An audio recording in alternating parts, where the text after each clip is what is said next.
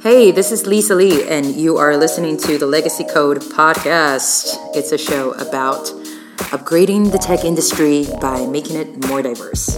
And today I am joined by Leslie Miley, engineering leader and friend, and I don't know, friend in crime, friend in goodness.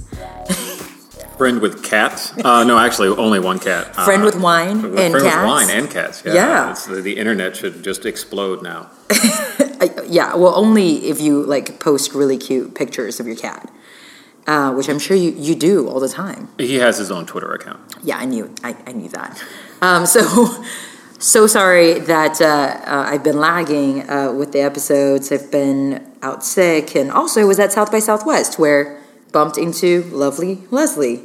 How was your experience? It was a great experience, mainly because it was warm. That was nice. And also because there were a lot of people of color. I think more people of color at this South by Southwest than any of the previous three I've been to. I definitely noticed that, but I also stayed through music, so can't really compare. The diversity of people who showed up at music was... This would be true. Yeah. This would be very, very true. And even the education part, I was there for the last part of the education, which is only one day, which is kind of ridiculous, kind of tells you our priorities in this country sometimes, was very, very diverse. Oh, good. I'm sorry I missed that. I think today is interesting because I spent 3 episodes now talking about the tactical stuff when it comes to diversity in tech. And, it just dawned on me, I should probably take a step back and look at the overarching question of can we even do this? Is this even possible? So today I think I'm asking you and me to put on the cynical hat here. Is that okay? Yeah, I don't think it's cynical. I think it's realistic. There's been an effort in Silicon Valley for, the better part of 15 years to improve diversity, by Jesse Jackson in the early part of the aughts, and by many other people since then. And the numbers have not changed materially, and they actually have gotten worse since the dot-com bust. So I don't think it's being cynical. I think it's just being realistic that it's a problem that seems intractable at this time. So listeners should know that you've been working in Silicon Valley for the last 15 plus years, right? So you saw, I think, what I'm going to call the first wave of this activism work by Reverend Jackson, which I think is really important to point out because for most people, probably, their association with diversity in tech happened 2 years ago, right? With Reverend Jackson coming out and then Google releasing its demographic data, and that was the start of diversity in this whole conversation. But really, it's been around for much longer than that. And that's the fascinating part, And if you think about the people who are advocating for diversity today, and I'm definitely happy to have their help. But when Jesse Jackson first showed up in Silicon Valley in 1998 or 1999, they were in elementary school, or they were in grade school, or not grade school. They were in middle school. So this has been an effort that's been going on, and I remember having teams in the early aughts that were 50% women, engineering teams that were 50% women. Wow. And now you don't see that. And so something fundamentally has changed. And you look at the data, you can look at you can look at the companies and what they're doing and all the efforts that they're doing, and their numbers aren't even getting back to where they were at the turn of the century. So I think today we want to explore what's up with that, dude. What's going on? I don't know. How do we unpack this? I've thought about this myself, and I've tweeted about it, and I've talked to friends and advisors and inanimate objects, mainly about is Silicon Valley just its very exclusiveness? Is it just does it make it almost impossible to improve the ratio?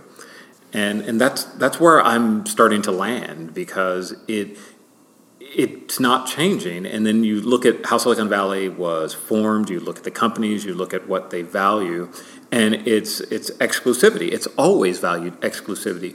Facebook got its start being exclusive. Google made Gmail invites exclusive. So did Uber, right? When you start, you wanted your own limo driver, and that's a very specific demographic of people who are thinking about that, at least. Yeah, I mean the verified checkmark on Twitter, very exclusive. Those of you who want one of those, I can't help you. Don't ask. So I think it's how do you unpack that, and maybe you don't. Maybe it's just too difficult.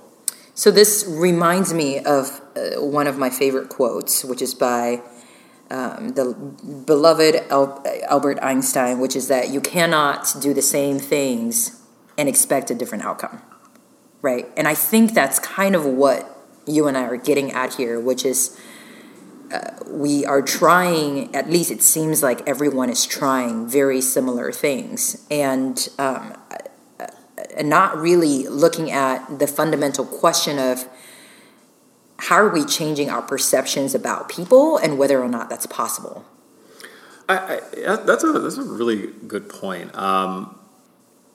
There's good data that's out there, and something that I've noticed myself is that I go into tech companies, and who are the janitors? They're Hispanic people. They're people from Central and South America and Mexico. Who are the security people? They're African Americans. And if the tech industry sees Hispanics and African Americans and women as well, in admin roles. If that's what they see all the time, when I'm sitting in front of them as an engineering leader, or if Lisa's sitting in front of them, do they see us as equals, or do they see us as the help? Do they see us as the people who guard them and who pick up their trash and schedule their appointments? And that actually may be a part of it as well.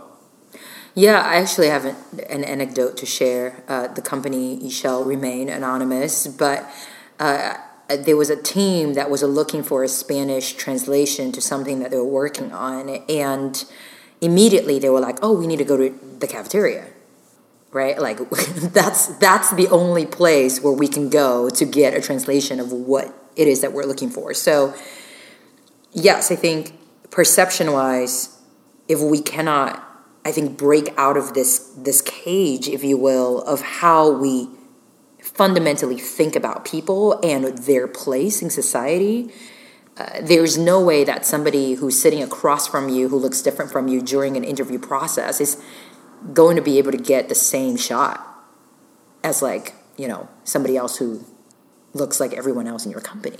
Yeah, and all the data just supports that. I mean, all the data you see in interviewing and in hiring and in promotions, it all supports that there's something more at play than just the pipeline. And I think another thing that you want to look at is that how do you start breaking that model? And you don't break the model by trying to get people to come to Silicon Valley.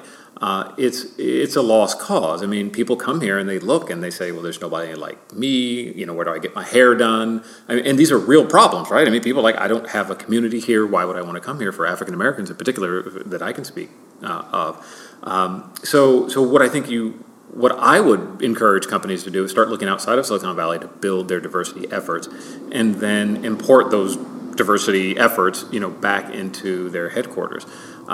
It's not that difficult. It's not that difficult, but it's something that causes them to. It's going to cause people to change their perceptions, because they're going to have to say there are people of color and there are women in areas outside of the areas that they think are the anointed areas, who are more than qualified to do the jobs that are available, like engineering jobs and product marketing and product management jobs.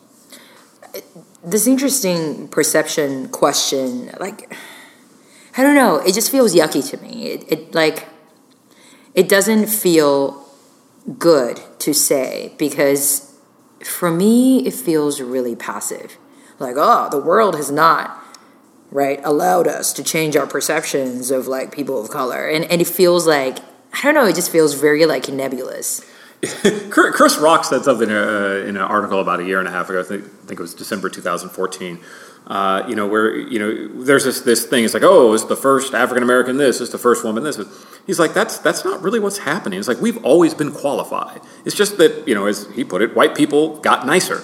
They've started seeing that that we are capable. And even though we've always been capable, just because they're seeing it doesn't mean that we haven't been capable. And I think that's the passive part. They don't know. They don't know because their model is the gardener. Their model is the security guard. Mm-hmm. Their model's not, the doctor or the lawyer or the engineering director or the VP or the CTO. And those are that's why I am encouraging people to open up engineering offices outside of Silicon Valley in areas that are more diverse, so that they can see CTOs who are African American, so they can see CTOs who are women and Hispanic, and start breaking down their own barriers, right? Because they're not the barriers we have to break; they're the barriers they have to break. So, and by the way, I'm, Java, your cat, is joining our podcast right now. So if Java has something to say, you listeners might hear it. So here's a question for you though, because you said that 10 years ago, right? The first wave, when Reverend Jackson came to Silicon Valley, things were a little bit better. The numbers looked a little bit better. So are you saying perceptions have gotten even worse? How did perceptions work back then when there were more women / people of color around? Oh, that's a hard question, and it's one that it's one I'm sorry, I'm drinking right now. So I'm a little bit reluctant to wade into, but I'm going to dive into it. I think the more privilege you brought into tech, the worse the problem became. Tech used to be a place where the misfits would go. Steve Jobs said that, and Apple had that ad campaign a while ago where it's the misfits, the weirdos, the outcast. And that's what I was when I was growing up. I was a misfit. I was a black kid in a Hispanic neighborhood with a name Leslie. So I literally got my ass kicked on the regular because of the name, and so I would hide out. And that's what engineering used to be, and that's what tech used to be. And now tech is where the finance guys of the 90s are now coming to make their money. It's not the people who are necessarily the weirdos, and we're still here, but we're much more in the minority now. So I think that's part of it. I think a lot of privilege has been injected in the tech community, more so than was before, because if you were privileged and you went to Stanford, in engineering, you were probably really weird. And you were probably a nerd, and you probably didn't bathe as often as you needed to, and you had all these things about you. But now you go there, and you're in your button-down shirt, and you're professional. Your pink polo pop-up collar and your boat shoes. Yeah, exactly. And then I hire them, I manage them. I see these people, I'm like, they're not the guys I came up with. The guys I came up with are, they're neckbeards, is what you call neckbeards. They're people who, have definitely some odd things about them. And I think injecting that privilege into tech at the rate that we've injected it in with the rise of Google, with the rise of Facebook, with the rise of LinkedIn, and Netflix, we're going to call everyone out here, and Apple to a great extent as well. It is really, they're going to hire who they are comfortable with. And they're going to hire people who look like them, who went to the schools, who have their background. And if you hear the cat, sorry, he does that. I think he's agreeing with you. So dare I say then, because I've been thinking about this for a while, and this might be, unpacking with a Leslie part 2, but any profitable industry, right? Because privilege to me associates with money. So any profitable industry, we're just are just lost causes when it comes to diversity. Or should we just punctuate that and leave it as a separate thought? Right, any industry. Wow, yeah. I mean, it's finance looks that way. High-end law looks that way. I mean, so many industries look that way. Right. And the article that we were just talking about before we hopped on the mic is 58% of blue-collar kind of contract service workers that a lot of these tech companies in Silicon Valley employ, right? The cafeterias, the janitors, the security people, 58% are people of color. So, like, what does that mean, you know? I chafe at that because having spent time and lived in New York for a while. Did you just say chafe, like running, like chafing? Yeah. You're such a nerd. I chafe at that because you go to New York and it's not that the problem's not that acute, and there's a lot of money in New York, and people are like, oh, we're afraid of the Manhattanization of San Francisco, and I'm like, they somehow have figured it out, and I don't know how, and maybe it's because they. Maybe it's just the density of people there. Maybe it's, the density of schools there. I don't know, but they seem to have figured it out, and we haven't been able to do that. Maybe it's the concrete jungle, and everyone has to come, and like everyone has to give it a shot for their dreams. Yeah, and I do think population has a big part to do with it. I mean, the proximity to the South, the proximity to the Caribbean, the proximity to Europe. So you get much more diversity, and people are used to seeing that.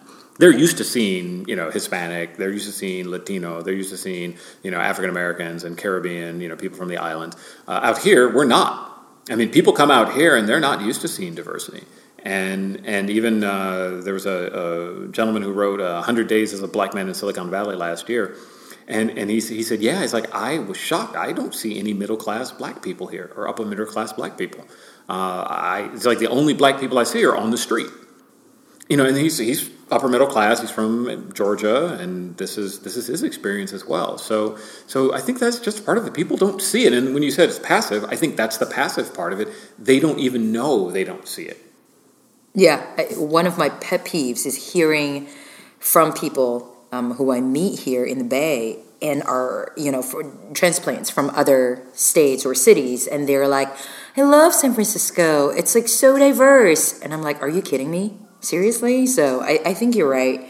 In that people don't even realize what they don't see. It sort of reminds me of Crash the movie. I mean, some people love it, some people don't. But we are in a city where you do not have to be in other neighborhoods if you don't want to, right? Like the way that we commute, the way people get on buses, the way that the BART system is designed, it's, you can completely avoid pockets of people of color if you want to. And I remember spending a little bit of time with Congresswoman Barbara Lee, where she said, honestly, the state of California, and here specifically in the Bay, is very hostile to people of color. And I will never forget her usage of that word, because I was like, yeah, she's right. It's hostile. It is hostile. And my anecdote to that is my younger brother opened a barbershop in Silicon Valley down in the South Bay. Obviously he's African American, and it was a barbershop for African Americans, and he's 10 minutes from Google, 15 minutes from Apple, 20 minutes from Facebook, 10 minutes from Yahoo. Went out of business in a year because there's no one's hair to cut. And that's the struggle. And that's the hostility that I've been speaking of. And that's the hostility that I see every day. It's not just the hostility of the people at work. The people at work don't know how to deal with you because you are different. You don't get the services that you need as a minority or a Latino or a Latina, because there's not enough there. And more so than in any of that, there's no community. The reason I love Twitter is that I'm finally in touch with a middle-class black community for the first time in my professional life. So essentially, well, I'm curious, why did he open it in the first place, knowing how abysmal the numbers are? Well, he didn't know. I mean, he's not a data person. He's not a data person. Did you not do your job as I was the telling older him, brother? I did. I was like, hey man, Matthew, when was the last time you saw like 5 black people together? I mean, so morbid. Yeah, so morbid. It is. It's true. Yeah. I mean, when was the last time you saw? I mean, I'm not going to call him out by name, but I may. No, I'm not going to call him out by name, but he issued a challenge to, a friend of mine issued a challenge. It's like, if you can name 5 middle-class black people in San Francisco, I'll take you out to a really nice dinner. I mean, I got a really nice dinner out of the deal, but it's because I'm in the community and I know, a lot of people. But that anyone would want to issue that challenge says that there's a problem, and it is hostile. And I tell entrepreneurs who I advise these, today, I don't come to Silicon Valley. Just don't. It's hostile. Create your companies in your communities. Build the community there. And Silicon Valley will actually reach out to you if you're successful. The venture capitalists are about money, and they will find their way to you.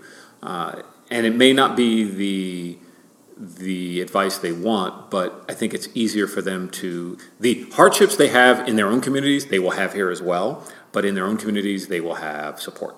Yeah. Whereas here, it's hard to find. So, the 2 takeaways.